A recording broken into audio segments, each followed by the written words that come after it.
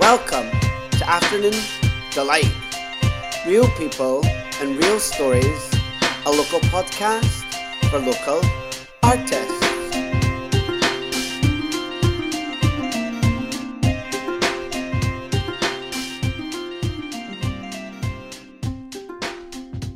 Oh, hello everyone. Welcome back to Afternoon Deelight with myself, Jordy Deelight. It's been honestly so lovely sharing that story with all of you yesterday on my own battles of mental health in the past. I really wanted to do that, and particularly because of watching the Caroline Flack documentary, and also just from dealing with it in therapy, and also dealing with it every day. You know, stuff like that never goes away. It's like eating disorders, it's like trauma. You know, these things, you have to manage these things and put in coping strategies all the time in order to live everyday life. And my next guest knows that brilliantly herself, as she and myself have both experienced bad days, depressive episodes, mental health, and went to therapy in order to come at the other end and learn good and healthy coping strategies. She's also just one of my best friends, which is so great. I've known her since 2014 when we did the Church of High Kicks on Sundays at CC Bloom's. But the funny thing is, when we really became good friends and totally, like, you know, I wouldn't say fell in love, but, you know, we knew that we were guest soul sisters in a way, was when we went to Artful Dodger, to a DJ set at Liquid Rooms. Now, I had moved into halls and I was obsessed with Artful Dodger and Garage, and no one really actually knew that about me. And I was like, oh, I really want to go to this gig, and it's only £5 a ticket. Like, can you imagine that? Back in the day, right, you could literally go to, like, a really good club night at Liquid Rooms for £5 and see a proper, like, well-established DJ from the 2000s, like, do a set. It's absolutely iconic. And yeah, we ended up going together because on Facebook I had put, I want to go, but no, none of my friends like Garage. And she had commented saying, I'll go with you for £5. And I was like, oh, right, okay. And I remember, she wouldn't mind me sharing this because she doesn't know this, but I do remember sitting in halls thinking, do me and Susie really have much in common apart from, like, getting pissed on a Sunday at CC's? I don't really know. Oh, well, do you know what? Why not? It'd be nice to spend some time with her outside of that. And the rest is literally history. After that, we became so close. Sadly, Susie also lost her mum and really struggled with that the last few years. And I was there kind of at one of the most hardest points in her life with that. Vice versa, when my friend Katie had died, she was there for me. We ended up going for a walk the day that I'd found out Katie died, and I was in pieces, and I myself lost my dad, so we had that kind of understanding of these things. And it's just, she is a friend, she is the moment, you know, as Wendy Williams says, and she is honestly incredible. And I'm so glad that I'm getting to share her work with all of you, because there were things I didn't know about her, clearly, even after bloody 6 years of friendship. I haven't actually known some of these things, so do enjoy the stories, the moments of hope, and the music at the end by the gorgeous Susy K. Welcome back to Afternoon Deelight Season 3, and I have got my first guest who I literally talked about in the first episode I did myself.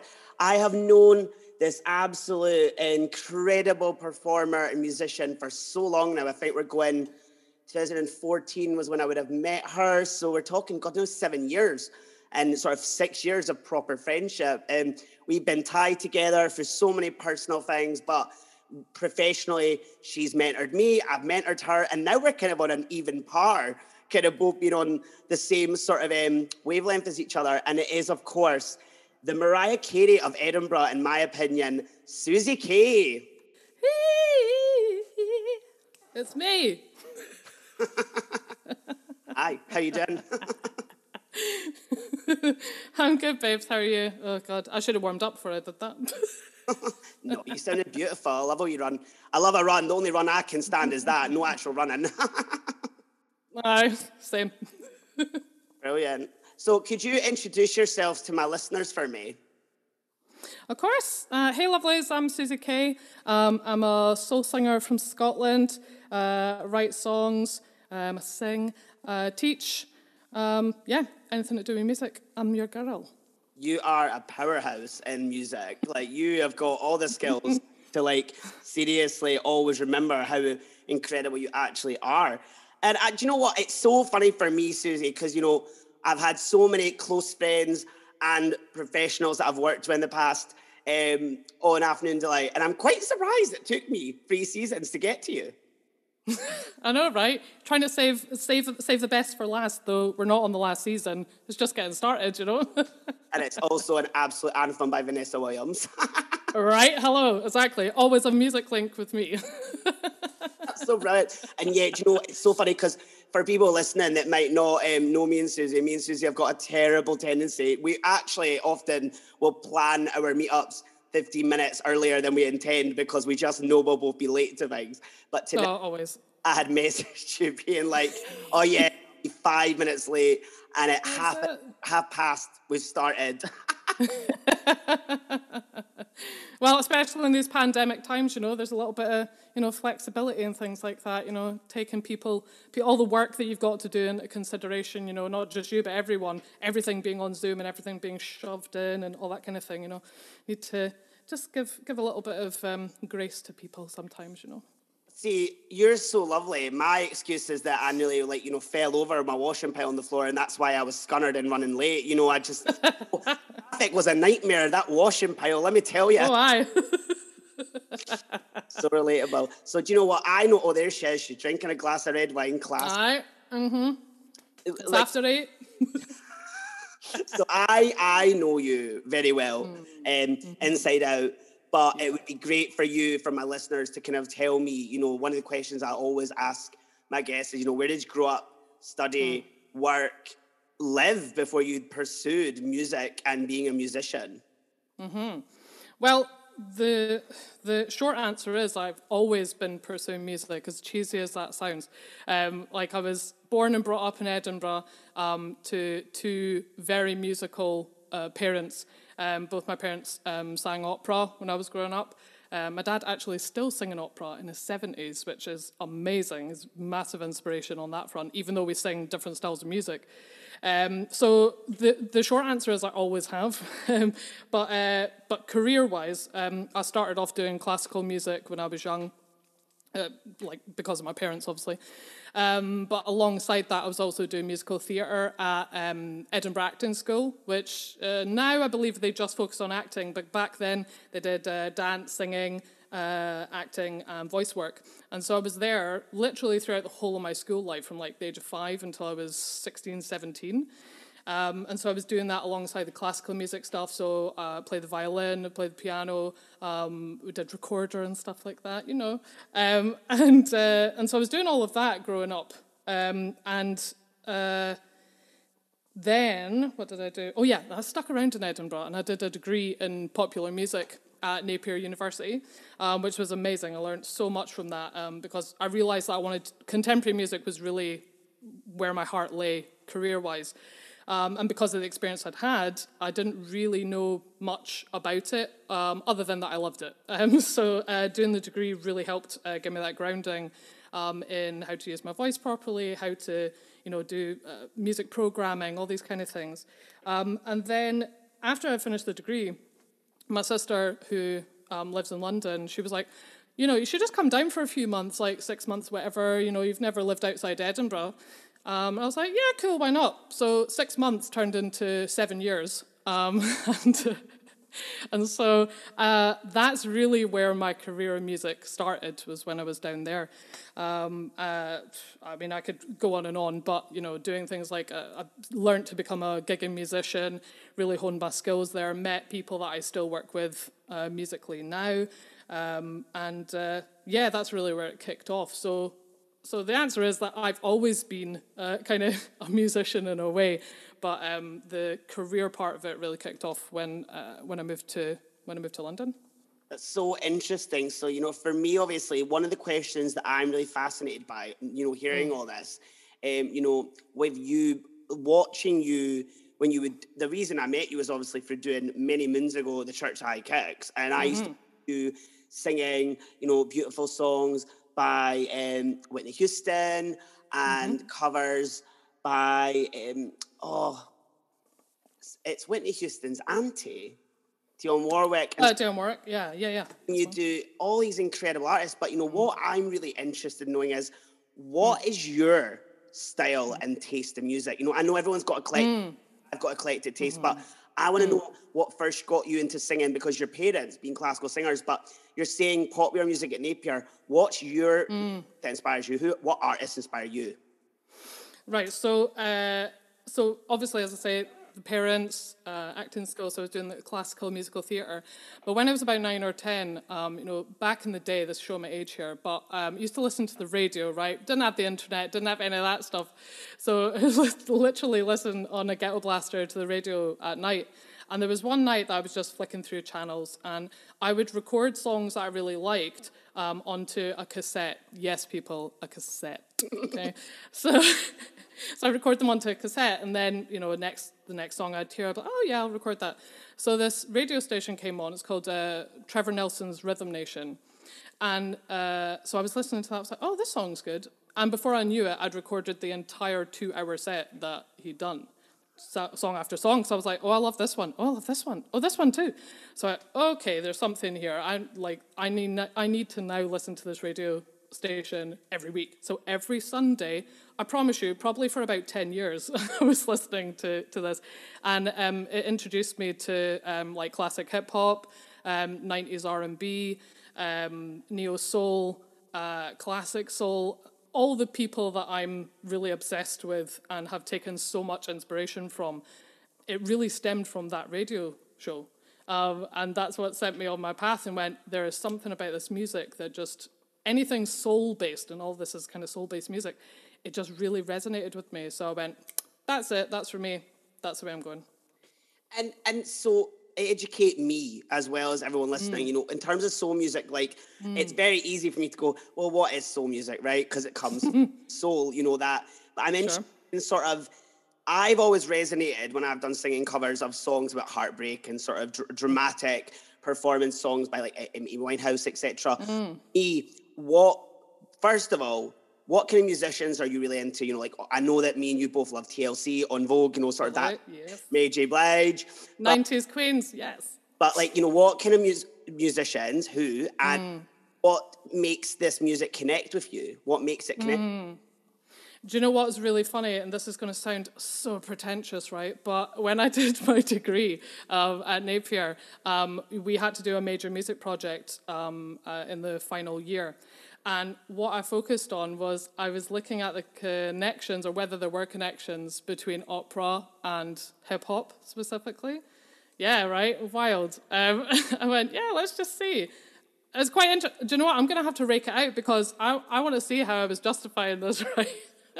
But really interesting, because I just thought, I am without putting too fine a point on it, I'm a white Scottish girl brought up by two classical music fans and my parents.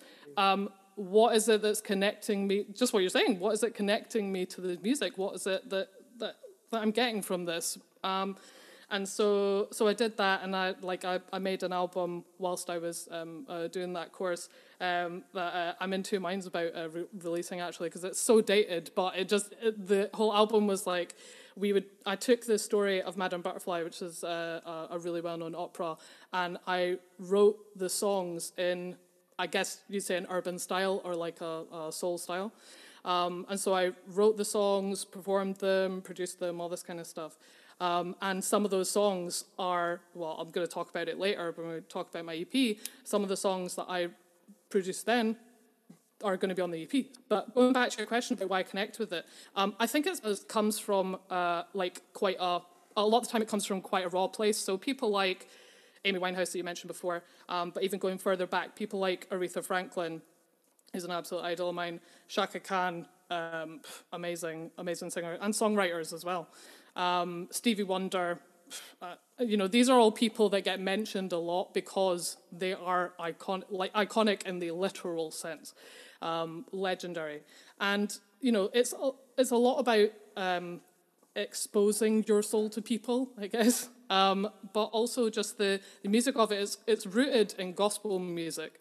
And gospel music was all about praising God, of course, and showing your reverence to that. And as it moved into a more secular thing of talking about, people or partners or people you were in love with, or hard times you were going through, it started then reflecting on the people that were within your life. So yeah, I don't know. There's all of that, all those elements just really, really speak to me. Yeah. That's so interesting, because I didn't know that you had done an urban style Madam Butterfly at all. And I've now, listeners, I have now learned something about one of my best friends I've known for. All right, who are you? You care about? Right. That's incredible. That's so. And I know what you mean about the soul, because I remember my singing teacher at high school saying, she used to describe herself in such interesting, very spiritual ways. And I now, as a spiritual person, I'm like, oh, actually, I get what she was on about. But at the time, I thought, she's a dafty. Totally. Like, what are they on about?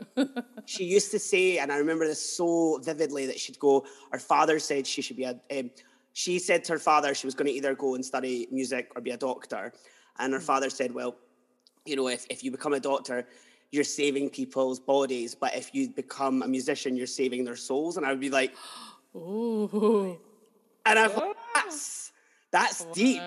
And at the time I thought, what's a soul? Because I didn't have one. Oh my God. A soul, pal, very Bart Simpson of me. So interesting. And I know that you're quite a typical Capricorn that way, that you're a very, very eloquent speaker, but you don't like to toot your own horn too much. But then you did go back to uni to then do your MA in London, which I would love you to talk a little bit about, if you wouldn't mind. And totally. The difference about doing your sort of undergrad and your master's, because they're completely different courses. Yeah, well, they're not just completely different courses, but also I was a completely different person doing both of them.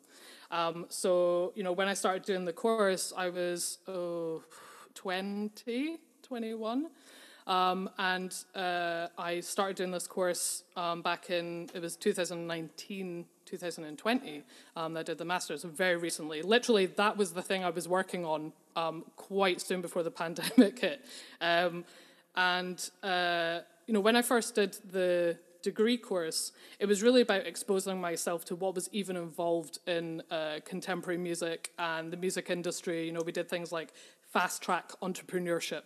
So this is back in like 2004, 2005. It was, this kind of information was not as readily available as it is now.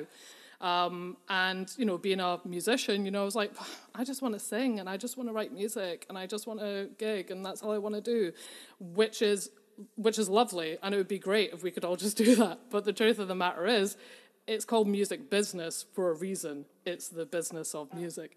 And, if you just want to sing and you just want to perform for the love of doing it, that's absolutely wonderful and beautiful, and people should definitely do that.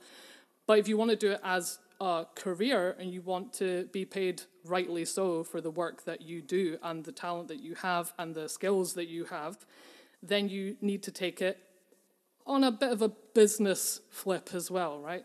Mm-hmm. So I was very much like, no, whatever, I don't care about the business part. I just want to write and, do all this thing. And that was fine. But I realized when I got into my late 30s that I'd really become disconnected with creating music and lost a lot of confidence in my creativity. Partly, there were a few people that I was close to at the time that really didn't help to elevate my opinion of myself, shall we say. Mm-hmm. When you're somebody who, I'll talk about this a bit later, but when you're somebody who has anxiety and depression that you deal with, you are more susceptible to the opinions of other people, and especially people that you hold in high regard, or, I'm not saying this is, these are the specific people, but family members, friends, all this kind of stuff, it's more, you're more susceptible to it. And, I didn't have as high a self-esteem or self-worth at the time, so I was looking for all this external validation from other people. So I was almost kind of victim to, if somebody didn't like what I was doing, I really, really took it to heart a lot more than I would now. So I lost a lot of confidence in my musical ability other than just singing covers, because there's a safety in doing that at times, you know. For somebody who's able to write their own songs and wants to produce their own songs, because you're singing other people's songs. So if you're singing other people's songs, if somebody doesn't like it, it's almost like they don't like that song, or they don't like whoever wrote it. If you've written the songs and you perform them and they don't like it, it's almost like they don't like you. Do you know what I mean? Mm-hmm. Yeah. So yeah, it's an exposing thing. Listen, singing alone, you know this even more now, but singing is such an exposing thing. You know, you are the instrument. If you play guitar, you play piano, anything else, you know, you have an instrument that you know, not that you would necessarily do this, but you could blame, okay, well, the tuning's off on the guitar, or, oh, it's an old piano, so it doesn't sound great. But when somebody tells you you're not singing well, or that what you're doing isn't good, it's almost like they're talking about you not being any good, you know? So it's such an exposing thing, which is a big part of why teaching became a part of my life, which we'll talk about as well. But that was a big thing for me, that I'd just kind of lost confidence. And so I went back to do the Masters really as a way to get me back into the zone with that, get back to creating music, get back to meeting other musicians, being in an environment where I needed to create things, produce things, learn new skills that I had no idea about or no confidence in. And like what I learned in that year, and the friendships that I made, and the people I reconnected with because I was in London, so I've reconnected with a lot of people who I'd known when I'd lived there before. You know, it was just such an amazing experience, and I got so much more out of it because I was there to just take it all in and use whatever I could get from the course, and being in London, gigging there, any opportunities that were there, I was so much more on top of that, and taking all the things in about, you know, business-wise, how to kind of manage that a little bit better as well. Obviously, the pandemic came and kind of wrecked some of those those plans, but the foundation was reset to be able to kind of grow from that again. Yeah, it's quite funny. So I've got a couple of points I want to just like throw at you that I found now that I am trying to be a regular drag singer. You know, it's so interesting. You talk about this exposing part, and I totally get you completely, because I remember dropping my first cover that was literally, looking back, because it was nearly a year ago, I think, oh God, it was literally just me singing along to an instrumental in my like spare room for YouTube. It's not even that big a deal. But at the time, I think, fuck me, I was so like, everything was heightened. Everyone in the world is going to watch this on YouTube. And exactly. It's terrifying. Terrifying. But it's funny because I felt that, you know, by doing that, and it's weird saying this, but I felt by doing that, now I'm nervous about doing it live, because I think, well, actually, live, I can't edit that out. People are going to say, yep. You got one shot, and that's it. Inco, as a live performer, actually, maybe the charisma and the adrenaline would make me actually better at performing it and evoking it. And it's interesting because I kind of think about the fact that, well, you know what, I put myself out there in a YouTube setting that anyone could write nasty comments, put thumbs down, whereas now I go, absolutely. If I was in a room that felt like a safe space in a venue I loved working in, and family, friends, and randoms I didn't know were there, I just think that would really help. So it's interesting hearing you talk about that. And for me, I will say, just as your friend, but as someone that's also doing you, that when you were talking about the undergraduate, it was very much a matter of fact of, oh, I went and did this and learned stuff because I didn't know much. And I'm like, right, cool. But you lit up talking about that Masters, and that's the difference I can see as a friend, but also as, let's say, a colleague right now hosting. I go, you went, this is what happened. And then with the Masters, it was these people, the course. And I went, whoa, where's that change came from? That's interesting. So it's great to see how much of an impact that course has clearly had. And I know you, obviously. Massive. It's good that you as a guest are telling people, you know, I actually lost confidence. I felt like I was... Oh, completely.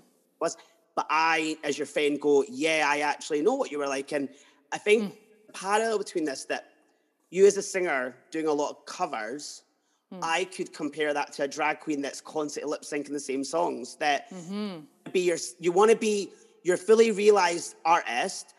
Yeah. And drag and singing, and let's face it, in nightclubs especially, there's such an expectation of you got a voice, sing Whitney. You're a drama queen, like not drama queen as in a bad. Totally. You're like a diva. I'm a lip sync artist. Got you. You do the song from Funny Girl. Do you know what I mean? Like that sort of. Yes. So so it's interesting, and I just loved watching your face light up. I feel like you've got something to say. Thanks. Oh, thank you. No, it's it's funny you should bring that up. This whole thing of trying to be yourself when there are other expectations kind of put on you as to either what kind of artist people think you are, or whether people even know that you're an artist. And this is a big thing that the pandemic had kind of highlighted to me, was the fact that there are a lot of people that don't even know that I write my own songs. There are not a lot of people that know that half of the stuff that I've done, because I never talk about it. And the thing you're talking about being a typical Capricorn, I do struggle with toot my own horn. And this is common through so many musicians. Again, it's like a business skill of being able to sell yourself. It seems really disingenuous, or like you're really, I don't know, kind of forcing people to listen to you or whatever. So that's the biggest thing that I've kind of been realizing, is that unless I actually share these skills and these things that I feel and are doing and know about, then nobody is going to know. And so if nobody knows, then, nothing's going to happen. So it's, it definitely highlighted that in a positive way. It helped to highlight that and use the skills that I've learned and the new confidence that I do have to push forward with that. Yeah, and it's so interesting because I know that you're a versatile switch like myself. But I know that you're very good at doing different styles, from when I used to see you do all these kind of diva ballads, and because you got a voice, you got the voice, like with like Church, you would do all these songs. And I remember being like to you, I'm doing my night at Glazed at the Street, and I don't know, I'm wanting to explore having PA vocalists. Would you like to do things like I didn't say you had to, I was like sort of vibe, like Missing, Todd Terry, Aniston Finally. And I remember you being like, that is my thing. Like, I want to do it. I thought, really?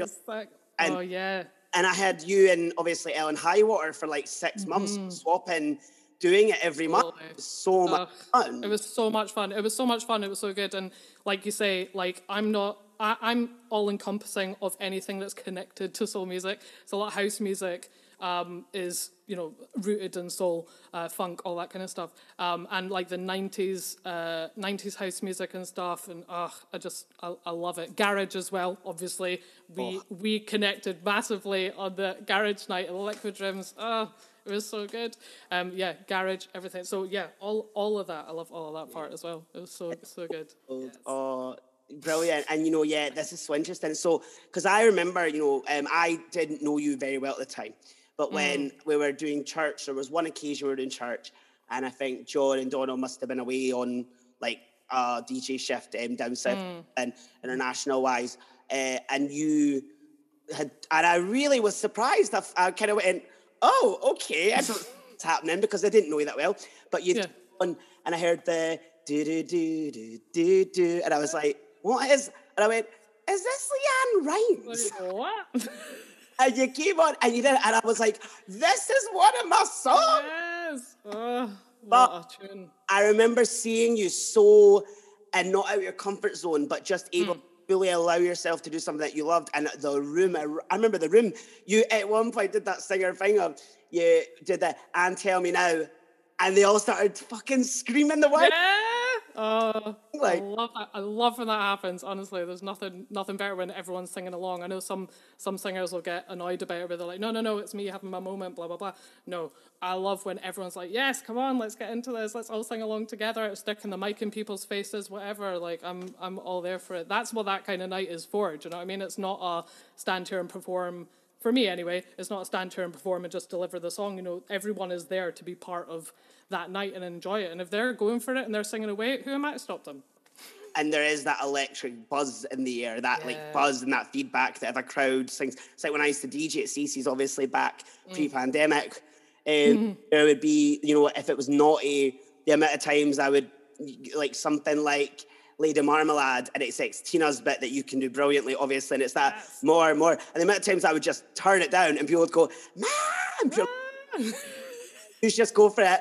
I'm not even gonna have the music on, and it'd be hilarious, but really worked. You know what I mean? Totally. That's great. So we've talked about church and your music work and stuff, and it's so interesting that pre-pandemic, what were you doing? What were you kind of doing before the pandemic hit? Well, so we already talked about the fact that I'd done the Masters, and I'd literally, my graduation was in November, when was it? November 2019. Is that right? 2020? Yeah. Do you know what? It honestly feels like this last year has just not even, in a way, it's kind of like it's not happened, but it was like years and years ago. It's like, God, was it really 2019? Yeah, it must have been. So yeah, November 2019. So coming out of that, I was planning, I was kind of going between Edinburgh and London still. I had the residency at the Church of High Kicks. I had another residency down south as well in Chelsea. So I was doing more jazz and neo-soul covers and things like that. And because I'd reconnected with some people during the Masters and met new people, I was planning on doing gigs with them, working on music with them, collaborating.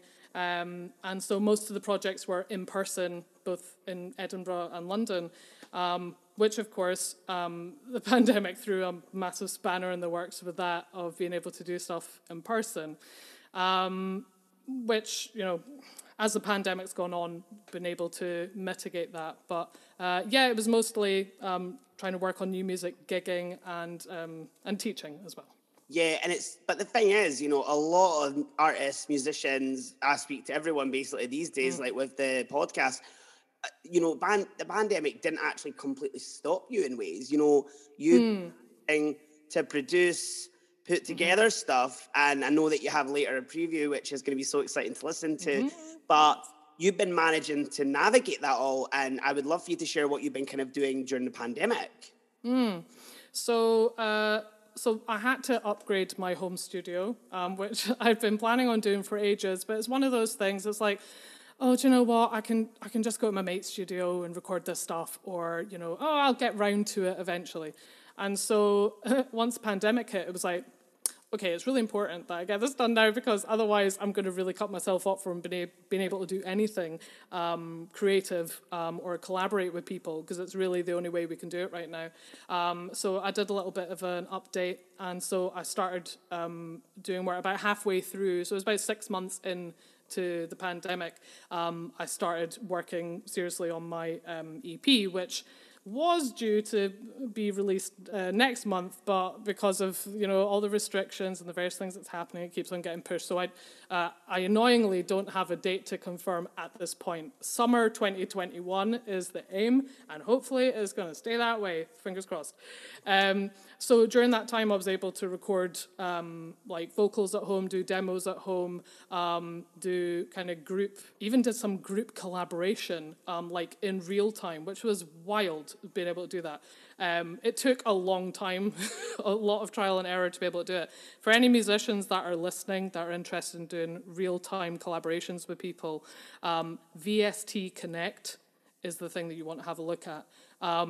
I don't know all the ins and outs of the technical parts. Luckily, the people I was collaborating with had a little bit more know-how than I did. But it is a free software that you can use. And I think there is a pro version, but as far as I'm aware, you don't have to pay for it. So I was doing little recordings just of covers to test it out, but doing live recordings of covers, and it was just wild. Never thought we'd get to this point now, and because to be honest, it was always going to get to that point eventually with the way that technology is going. But I think it's just sped everything up.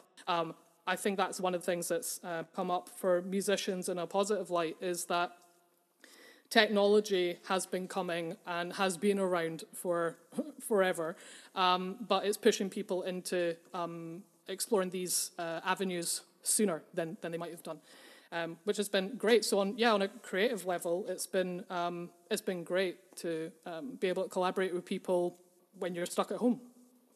Yeah, and it's like, you know, I would like you to, if you don't mind, to talk us through, you know, kind of, obviously don't spoil too much, but what has been your creative practice in writing lyrics, putting music together, and what's the kind of setup and the style going to be? So with the EP that I'm doing, so it's all self-written songs. So I've written all the songs. One of them is the song you're going to hear later. It's called "Hear It From Her." It's one of the songs I was talking about that I wrote during the time I was on the degree.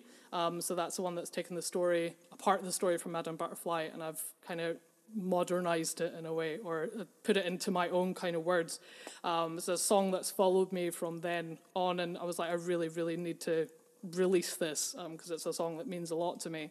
And the guys that I'm working with to produce the EP, you know, they were some of the first guys, you know, this is the fourth incarnation, should I say, of this song. And they were around for like the second one and the third one and this kind of final edition. So it's kind of nice. They've been on that kind of journey of with that song with me since its inception. So that's really cool. But yeah, so I've written all the songs and my friends have co-produced it with me. Helped me with the production side. So I did all the demoing and everything from home. And then I went down to London before the Christmas lockdown happened to record all the vocals at my friend Nick's place, who runs now let me get this right, Brother, Sun, Sister, Moon Productions. If I'm going to give him a plug, I better get the name right. So I went down there to do all the vocal recording because he has an amazing setup, and you know we're really good friends. It was just a really great excuse to spend time with him, really. So got all of that done, and you know at the moment, because I want it all to be live instruments, and so we're waiting to get the drums laid down by my lovely friend Dave Browning. And yeah, so just waiting on that getting done so we're gonna have some live horns on it. It's all gonna be like neo soul based R&B, all the stuff that I really love is gonna be in this EP. So I'm super excited. I'm frustrated slightly because of the slowdown with it. Nobody's fault. It is how it is. But you know, I'm like, you know, I like to get stuff done. I want to get it done now. So trying to temper my patience and just be like, this is just how it is. This is how it's going. It's going to happen eventually. Don't worry. I'm really excited to get it done. Yeah. It's funny because sometimes these things as an artist, you know, you sit and it's that infamous like gif that's a dog sitting there drinking tea, but everywhere's on fire, and he goes, "This is fine." Pretty much.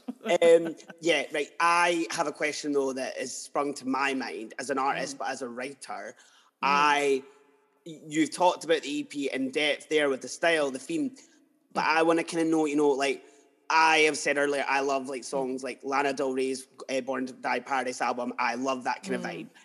And that's very much songs about sex, taboo subjects, older men, daddy issues. And I'm sitting going, I can see why I resonate. I would just like to kind of know, what are the kind of themes for yours? You know, have you wrote songs about feminism, empowerment, heartbreak? You know, I would love for you to share that part of it as well. Oh, yeah. Okay. So the running theme, I mean, I guess with a lot of music, love is a connector between them. But if I think about the songs I've written, so Hear It From Her is about, finding out that somebody maybe wasn't exactly how you expected them to be. And it's actually the only song on the EP that is not something I've experienced personally. It's something that was informed by the story of Madame Butterfly, and I took that and worded it into a way of how would I have been if this happened.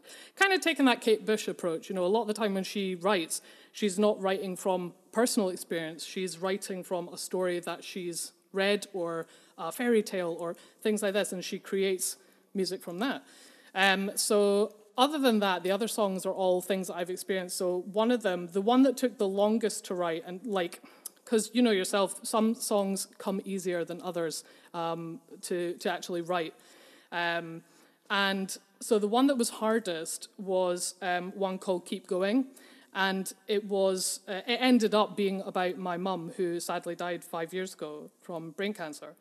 And I wanted to write a song that related to her, but I didn't want it to be, I don't know, I didn't want it to be like a really obvious tribute to her, if that makes sense. Totally does. So it took a while for me to be able to write that and really get the words that I wanted to say and the way that I wanted to deliver the song. One of the ones that was easier was one of the songs called Heal.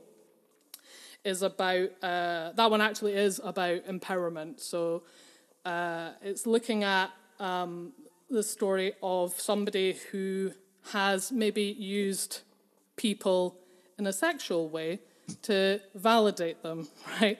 Relatable, okay. And suddenly kind of coming to a realization that actually that's not the way that you're going to develop self-worth or self-esteem, by trying to basically get it from other people. And so that song is really about, trying to find a way to heal yourself rather than thinking that other people are going to help do that for you. That one came relatively easily, no pun intended. Yeah. And it's funny because as you talk about that, obviously Afternoon Deelight season 3, we're looking at hope, and we'll talk later about your experience of hope and your kind of maybe low moment in life that was one little low moment.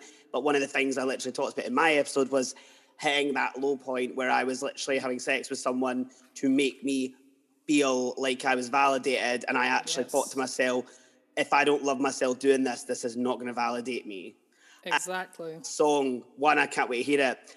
Two, it very much, I think, with a lot of people during this pandemic, especially, that thing on my self journey during the pandemic was reading that book I always talk about that I don't want to plug anymore because they're not giving me money.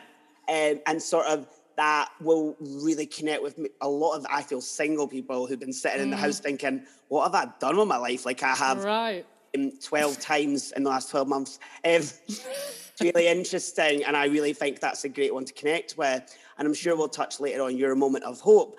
For me, one of the interesting things as a sort of artist and singer myself is I'd like to know from your point of view on is you are a vocal coach and you do teach with the Academy of Sound based in Edinburgh. And I would love to hear what your experiences have been like, tutoring and doing vocal coach lessons, because I'm doing them on Zoom with my vocal coach loads and I love it. But in a weird way, we only had 2 lessons live and then it was transferred to online. So I've never had that comparison really. But for you, this must have been a whole different playing field. And I'd love to hear, 1, your experience of just doing it yourself, but 2, as a sort of teacher role. Mm-hmm. So luckily for me, when it comes to private teaching, I'd already been doing teaching online for a few years before. So like 2 or 3 years before that, just before I did the Masters, and certainly when I was doing the Masters as a way to make some money, I had students in Edinburgh who still wanted to continue lessons and were happy to do it online. So luckily for me, I actually already had experience in doing that. But when it came to teaching with the Academy of Music and Sound, who I've taught there for since 2013. I've been working there and done all kinds of different teaching scenarios, and I started off as the vocal tutor there for the BTEC HNC HND course, and then I started running the brand new degree course that was there, teaching on that too, doing all kinds of stuff. I mean, the list is endless of the kind of teaching stuff that I've done. I won't go dive well into that. But when it comes to online stuff, the thing that was trickiest to get used to was group teaching online. And, the thing with that is that you have to try and keep people engaged in a totally different way. You don't have the energy of being in the rooms. You really have to plan out things much more meticulously in advance, and finding ways to keep it engaged. Talking to a camera for an hour is not going to keep people engaged. It's just not going to do it. The trickier thing has been just finding ways that you would normally do in a classroom situation and trying to see how can we make that happen online. Also at the Academy, I'm the lead teacher there, so I help the teachers to teach as well. So I'm kind of looking after them and trying to help them to navigate that too. So it's kind of a dual thing for me. It's like, okay, I need to learn this for me, but I also need to learn it so I can help other people to do it as well. So that's been it's been interesting for sure. And yeah.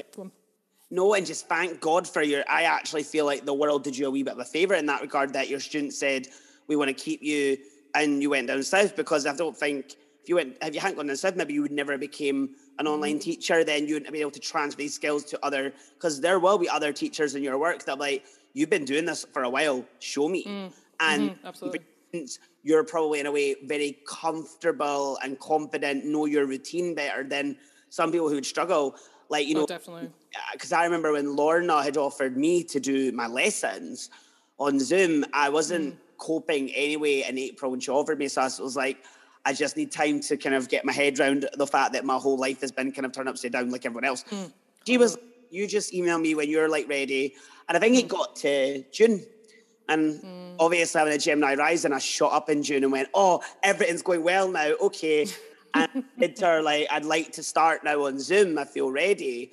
And it was after dropping that cover. And she was like, yep, no problem. Great. And that was it. And she had by that point really gotten used to do it online. So I think maybe it would have been a learning curve for me and her to do it back in sort of like April. Do you know what I mean? Yeah, totally. It's really good to hear that you're managing. You're like me, though. You adapt under pressure quite well, I feel, which can be a blessing and a curse in a way, because then because then you don't really want to ever do anything because you want to procrastinate unless shit is. Yeah, that's it completely. Yeah, once the pressure's on, then you get it done. If it's not, then it's like, okay, maybe I could do this, maybe I could do that. I don't know. But it's interesting what you say about you choosing to not have lessons for a while and just kind of get your head sorted out, because the biggest issue for me was a lot of people were in the same boat when the pandemic hit, of just not being in the frame of mind to be doing lessons, or that some people saw it as a release from the situation that they were in, and that was great. But for some other people, even though it was something they enjoyed doing, they're like, I've just got too many other things going on in my mind, or my family situation, or work, or anything else that meant that they couldn't do it. So actually, towards the start of the pandemic, the amount that I was teaching was very limited. And as the pandemic has progressed, and as we've been in this a little bit longer, people have either started coming back or have started exploring the option of doing things online. I think something, especially with singing, I think any music actually, but to be honest, with singing, people get the idea that unless you're in the same room, that it's not really possible to get as much out of it, and it's absolutely not true, categorically. I mean, you can back me up on this one, but it's not. There's really not a disadvantage at all. I mean, the way I like to look at it, right, to just help my listeners kind of, go, oh, well, I don't know, I've been singing on stages my whole life and I don't know what to do this. All I'll say is Dua Lipa started singing covers on YouTube and was picked up. And you don't know, maybe that would be helpful. I don't think she's be in the good books right now, obviously, with the whole stay-at-home and jetting off. Yeah. But, I just remember knowing, when I was Googling her ages ago when she dropped her Future Nostalgia album, and it was like, well, she started out just doing covers on YouTube, and I thought, oh, that's a riot. Okay. Why not? So, yeah, and it is... Oh, there's people getting signed up on TikTok to major labels, having just, posted lots of videos. A couple of them go viral.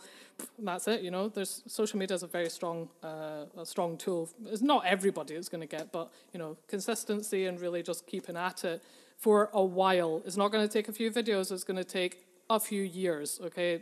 Do not believe this whole thing about overnight success. It does not exist. Consistency and keeping at it is what gets people. The people that keep on persisting, keep on learning, keep on growing, those are the people that get picked up, get noticed. Yeah, and it's so funny because, you're talking about having that resilience and that determination, but it must get exhausting to be a musician right now. And obviously we're at 12 months officially this week of lockdown, which was a bit rubbish to read. It's been actually, mad. I know for a fact that it's been 12 months and 2 weeks for me, because I went into an earlier lockdown when I was shielding. That's right. So yeah. So I would love to know kind of what have you been doing to cope the last 12 months? Oof, what have I not been doing to try and cope is a shorter question. So when the pandemic first hit, I was doing a lot of cooking at home. The Clayman Kitchen, me and my brother were doing. We still got it. It's on a little bit of a hiatus at the moment while both of us are working quite a lot, but it's still there, and we're going to come back. We're going to do it. But yeah, so I was doing a lot of that, and so that kept me kind of going when there wasn't a lot of work. I mean, obviously the performance work just completely disappeared. And as I say, the teaching was minimal at that point whilst everyone was trying to get things together. So that really helped doing that. And then as things went on and realized it wasn't just going to be a couple of months thing, that this was a longer term thing, that's when things started to get a lot more difficult to manage. And for me, like I've lived with health anxiety and depressive episodes for going on 16, 17 years now. And it's something that I never used to talk to people about because in growing up in my family, it wasn't really something that we talked about, and there was this whole thing of vulnerability equals weakness, and so it was like, okay, as long as I don't talk about these things, then I'll be fine. So anyway, going back to the pandemic, obviously being put in this situation, with a pandemic, so health being quite an important part to concern yourself with, obviously kind of ramped up on that part. And I've been to therapy for it before, so I did have some coping skills to deal with it, but in such an intense atmosphere and a way that we have never ever lived before. Your normal coping mechanisms kind of go out the window for a certain amount of time. So as it got towards the summer, I was really not in a good place mentally at all. My health anxiety was through the roof. I was pretty depressed at that point. I just was really disconnected from a lot of my friends, family and everything. I just didn't know what I was doing. I felt kind of fits with today's podcast, this whole thing of like hope. I felt pretty hopeless and really not sure of what was going on, where things were going to go. And so it all got a little bit much, let's say. And I think anyone that's listening to this can relate to that. Everyone I know has had, maybe not to this extreme, but has had some type of hard time during this. It'd be impossible not to. So for me, I actually had counselling for about 4 or 5 months of this pandemic through Project 42, who they offer online counselling, and they do it for depending on your income. So for people on a low income, you can pay much lower, or sometimes if you're in certain situations, you actually get free counselling, which is absolutely amazing. They're a gym. It's a gym that I used to go to before the pandemic hit. I was going there for a while, so I already knew about them gym-wise. But with their memberships, I think this is still right. I didn't actually check before I came in here to check. This is still the statistics. It should be. But they were saying that I think it's 60% of the gym memberships that are paid for goes towards this online counselling and making it cheaper for people to be able to access it, which is amazing. So I really, really wanted to shout them out because they're doing amazing work with people. I've recommended them to anyone that will listen, and that includes your listeners today. The help that I got with the online counselling there was absolutely brilliant. And really helped me to deal with a lot of the issues that were coming up and kind of refocus and regain some, perspective and also control over my over going forward. I don't want to talk about controlling things because you're not meant to control your feelings. It wasn't about that. It was just about having a better management, I guess, of what was going on and dealing with that. And it's so interesting because one of the things I often follow as a mantra is, you can't control what other people can do, but you can control how you react. And that's not, for me, that's exactly. never, if you're upset, you can't be upset. You need to be happy because, like I say to you all the time when we've been drunk on wine on Zoom or we're sober drinking coffee during the day, exactly. I went through a similar thing where in my family it was, you don't show weakness outside the house because then everyone knows that there's problems going on in the house. And that's actually, the older I get and the more people I talk to in general and on podcasts, is this seems to have been a thing happening societally all the time that we really, I'm hoping, are changing, especially with things like the Caroline Flack documentary coming out. We're very much, I'd mentioned that in the first episode, which was myself, and I want to bring it up again, that thing of we should be able to say when things aren't going well. And I feel like me and you are very much behind that movement, and we talk about that all the time. And you're creating work like that, similar to me, that I've done shows like that about sensitive things in a safeguarded way, but talking about sort of those sad feelings, because what goes up comes down, and life is never always happy. And this toxic positivity is the I cannot be doing with it at all. It's really, really not healthy at all. No, not at all. You're totally so right. So, obviously, I'm so glad you've came at the other end, because you're not in counselling anymore, no? No, finished up, I think it was about a month and a half ago. But interestingly, I started up, I kind of started doing I call it a self-care session for myself. So every week that I used to have the counselling session, I put that aside to have time to myself to kind of check in with how I'm feeling, what things are on my mind, what things I need to get out. Maybe I need to have a cry. Maybe I've had a great week, and so I really want to be happy about it. That whole thing that you're saying, completely right, that life isn't linear. You need to have those peaks and troughs and ups and downs. That's life. And if you're experiencing those, then you're actually experiencing life. So I've kind of continued it on with myself afterwards, That's so great. And I mean, literally, hon, yesterday I spent £104 on bath stuff. I knew with rehearsals with NTS this week and next week, I went, my weekend is going to be lying in that bathtub. I've got a bowl, I've got a cushion, I've got a new Nice. So that's brilliant. And self-care is so important, and self-soothing. You're totally right. What are your goals moving out of the pandemic to, I hate saying this phrase, eventual normality, because I like to think, and I'm speaking to other artists on Instagram and Twitter all the time about this, that, we can, in my opinion, when things go back to normality, go, right, let's just erase everything that happened. Yes. And go back. That's not how this works. Absolutely. What are your goals when everyday life returns?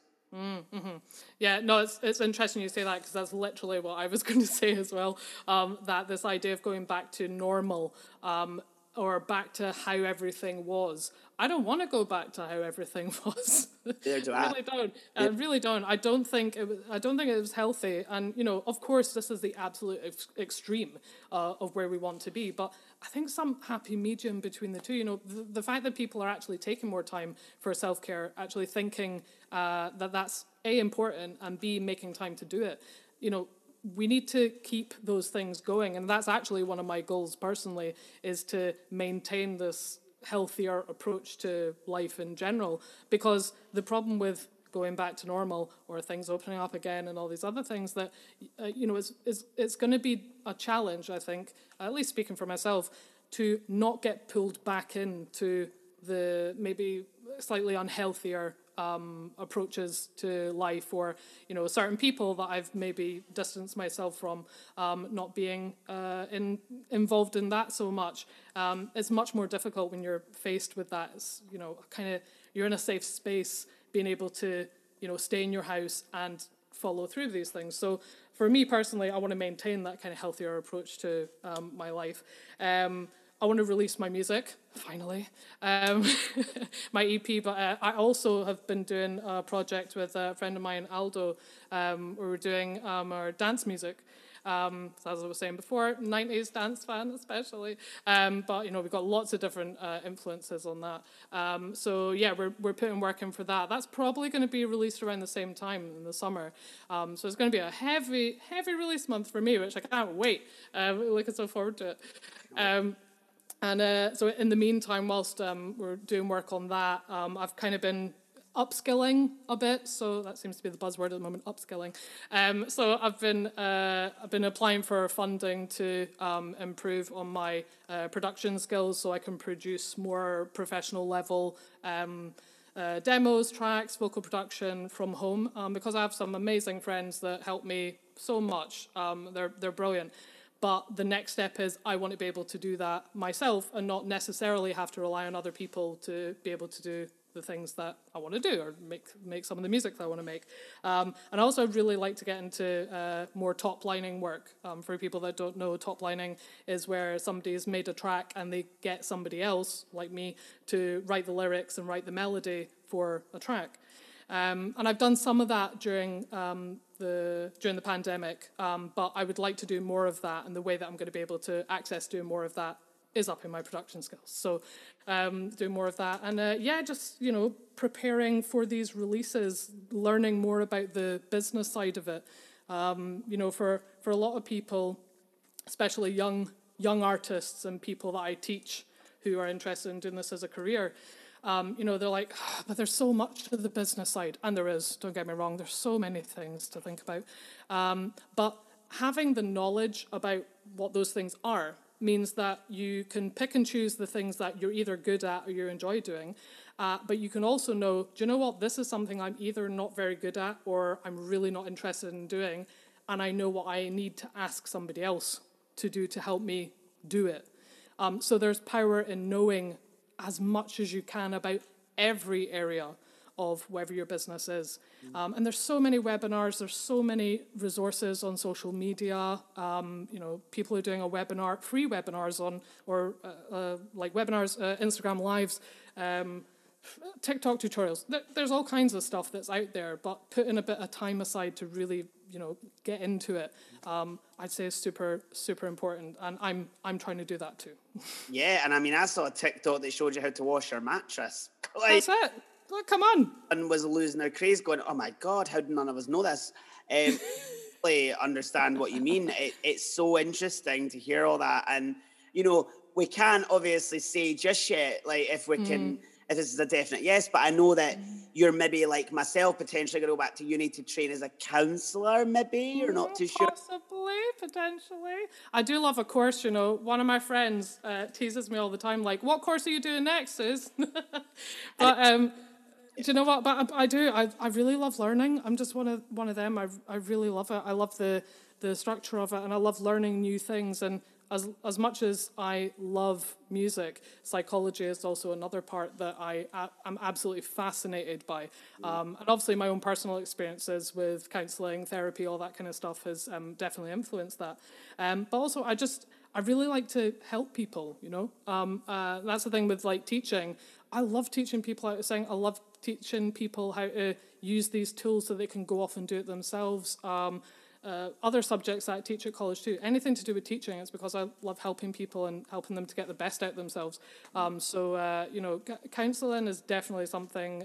It's not a new thing that's come to my mind. I remember when I used to do singing lessons at my parents' house, and my mum used to comment a few times on students would come, and we'd spend like 85-90% of the lesson talking,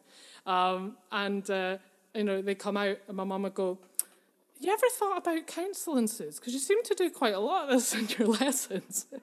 And the thing is, yourself that singing is there's such a massive psychological element to it as well.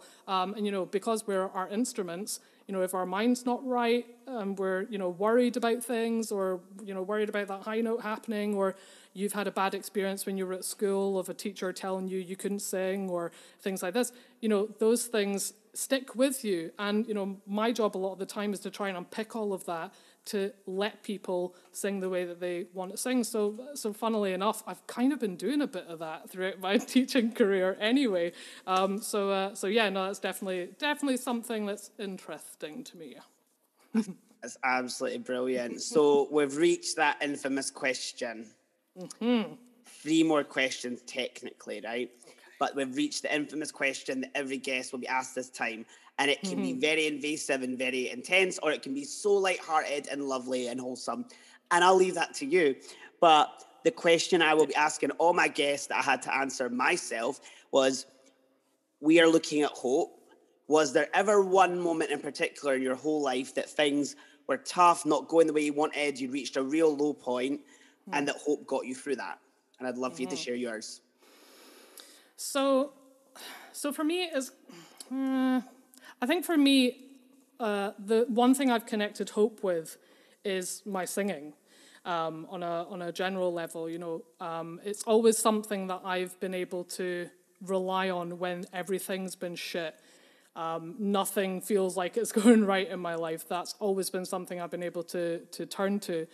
So I guess if I think of one particular example of this that kind of brings hope to mind, is when I was at high school, they had this talent show, right? And it was Top of the Pops. Again, showing my age. So it's Top of the Pops, right? And so I was like, great, I'm gonna enter into this competition. And I was doing Unbreak My Heart by Tony Braxton, right? Classic tune. I was 14 at the time, I'll add, right? And back then, the internet, no. If you wanted to get a backing track, you had to get a CD of it from a music shop or from a friend that ran a karaoke night, I don't know, something like that. I was 14. I didn't know anyone at that point that I could have got CDs from. And so I went to the music shops. I was looking everywhere to try and find this backing track. Couldn't find it anywhere. So I went, okay, I'm going to have to do it with the track playing. So we were doing the tech rehearsal, and the track was playing, and I was singing. I was like, oh, this is not working. So, okay, I'm going to have to do it a cappella. Now, bless my ignorant soul, I didn't really understand how difficult a cappella singing actually is. I'd grown up around classical music where you do a cappella singing all the time. So I didn't think of it as a particularly challenging thing to do. But keeping in tune the whole way through a song and also, hitting all of the points in time, all this, it's actually a very difficult skill. So props to me at 14 for being like, I'm going to do this, right? So it came to the show. I was like, great. Now, I will preface this with saying that I was mercilessly bullied when I was at school. Every day, from the age of 5, 6 years old, I got, fat phobia from people. Even at times that I actually, looking back, I wasn't even fat. That was the worst thing. But, I got called fat, I got called ugly, people had all kinds of things to say about me. So the one thing that kept me hopeful, I guess, or kept me from really losing all hope at all, was the fact that I had this talent for singing, music in general, but particularly singing. And so I got up on the stage, and as I was getting on the stage, the minute my foot hit the floor, people started shouting stuff out. I won't even repeat what they're saying, but, really, nasty shit, right? So I go on the stage going, oh, my God, oh, right, okay. You're trying to get your nerves together just to sing, let alone when people are hurling abuse at you from the stage. And there was a couple of hundred people in the hall. So I was like, oh, okay, right, fine. So I started singing. And the minute I got through the first line, the whole place went silent. You could hear a pin drop. And I was like, okay, everyone's quiet now. I'm getting goosebumps. So I sang through the song, and, I know it wasn't totally spot on. I probably cracked a couple of notes and, all these other things that I, as a, have a very high standard for myself on most things, as you know. So in my head, I'm like, this didn't work, that didn't work, no. But anyway, I got through the song pretty well, a cappella, sang the song, got to the end, and everyone went mad. They were cheering, clapping, oh my God, this is amazing. And I was like, oh, that's great. Everyone enjoyed it, thank goodness. So it gets to when they were announcing who the winner is. And so I'm sitting there, and I'll admit it now. I didn't admit it to myself then, but I sat there thinking I was going to win, because I was like, the reaction that everyone had and all that kind of stuff. I feel like I'm going to win. And so they announced in reverse order. So it was third place is this, second place is this. Da, da, da. So it gets to, in second place is Susy. And there was a silence. And then they announced who the winner was. And people started getting up and leaving, shouting, Susanna's the winner. What? This is, but, and people started, they lost their minds. They were like, are you kidding me? This is ridiculous. And I'll point out, these were not my friends. Like, out of 200 people that were there, I think I had about, 8 friends, maybe 10. So these are people, they had no backing for me. They didn't even really, a few of them didn't even like me at all. But they were like, nope, that's totally ridiculous. We're not having it, da-da-da-da. And after that experience, I was like, do you know what? Even though these people are calling me names, making me feel like shit, making my life miserable with some of them, it's like, even then, they are not able to deny what I have as a singer and as a musician, especially as a singer. And after that, I was like, do you know what? I can always hold on to this as a feeling of hope, that as long as I have this in my life, then I'm going to be all right. Wow. That is, I'm having my Oprah moment, but that is powerful. That was, wow. I'm inside healed, and I've got goosebumps. It's brilliant. That performance always sticks with you. Yeah. If I had to ask you your favourite performance you've ever done, what would it be? Oh, okay. Well, do you know what? In a way, that is one of them. But I'd say on the flip side of that, I'd say performing at Shepherd's Bush Empire when shortly after I moved to London was a really memorable performance. It was for the graduation from Tech Music School was at the time, and they selected some people to do the big massive performance at the end, and so we did this. It was Destiny's Child and Beyonce medley. So with like the creme de la creme of the year, and it was just amazing being on that stage, and like there being, I don't know, I think it was about 1,000, somewhere between 1,000, 1,500 people. It was just so much fun, and the people I was playing with, it was absolutely amazing. But it's also kind of an embarrassing performance too, because the dress that I was wearing, right, was a wrap dress. And we had these dance moves sorted out because it was Destiny's Child and Beyonce. You can't not have dance moves. And one of these moves that I did, one side of my dress fell down off my shoulder. Now, thank goodness I had a brown, because otherwise it would have been even worse. But it fell down, and then I was like, oh, and in my head I'm going, like completely freaking out, going, oh my God. So pull it back up. People just thought it was part of the show. I was like, well, there we go. Clearly, I was being professional in that moment, but oh my God, in my head, I was like, oh my God, wow. The music business, sell it. That's it. Susy K, it's been so great to just sit and have what we would do at afters, but Totally. unlike an afters, I will not be here till 6 a.m. doing that. No. Maybe For once.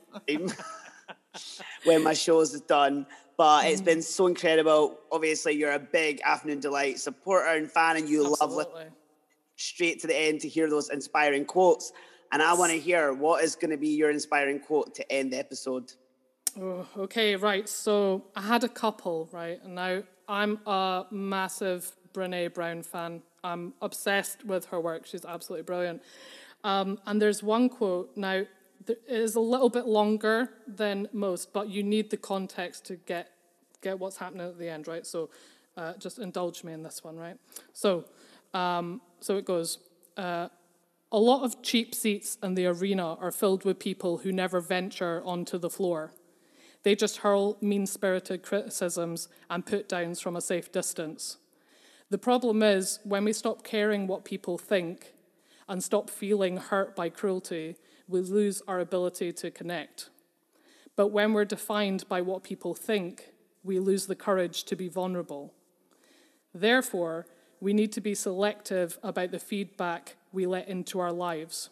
For me, if you're not in the arena getting your ass kicked, I'm not interested in your feedback. That was absolutely incredible. Honestly, you need to, anything you can find on Brené Brown, people, get into it, because she's just She's just amazing. Yeah. So if you're not getting your ass kicked in the arena, I don't want your feedback. And I know that both you and I, maybe not together, will always be in the arena match, fighting to the end. That's it. Always. Thank you so much, Susy K, for joining my Afternoon Delight. It's been absolutely amazing. Thank you, my darling. It's been great. I've loved chatting to you as always. It's great. Thank you so much for giving me this opportunity. Loved it. Thank you so much, Susy, for joining us on Afternoon Delight. We absolutely loved having you. I always love sharing conversations with you. You know that. And I can't wait till you and I are in a couple weeks' time when it's allowed, getting pissed, talking about this episode, watching all our covers on YouTube and having a good old knees up. It's honestly such a privilege to have you as the first guest on Season 3 of Afternoon Delight. Thank you so much for joining me on Afternoon Delight. It's been so great. I have got 2 guests next week. Miss Annabelle Sings, dive queer cabaret artist, and we have a gorgeous drag queen from Skye talking about the importance of being a trans woman in Scotland. Until then, though, I'm signing off with one of Susy's tracks from her EP, a sneak peek. Stay safe and remember to breathe. Hi, lovelies. It's Susy K again. Thanks so much for listening to the interview today. I really appreciate it. So I'm now going to share a live version of a track off my upcoming EP, which is due for release this summer, 2021. It's called Hear It From Her. I hope you enjoy it.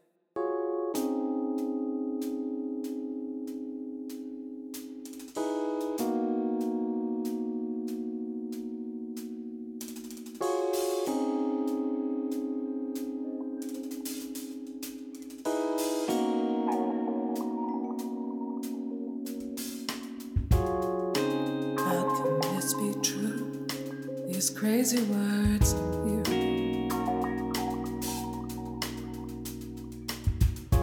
All I thought of when I woke was how soon I would see you. But now my arms are open, so are my eyes. What I heard and saw today, my head cannot deny. She said things to me that I cannot believe.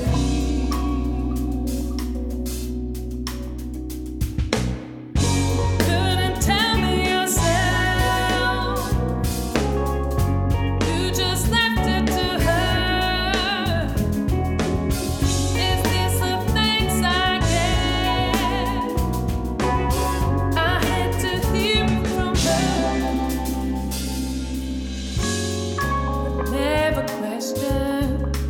Your complete love for me.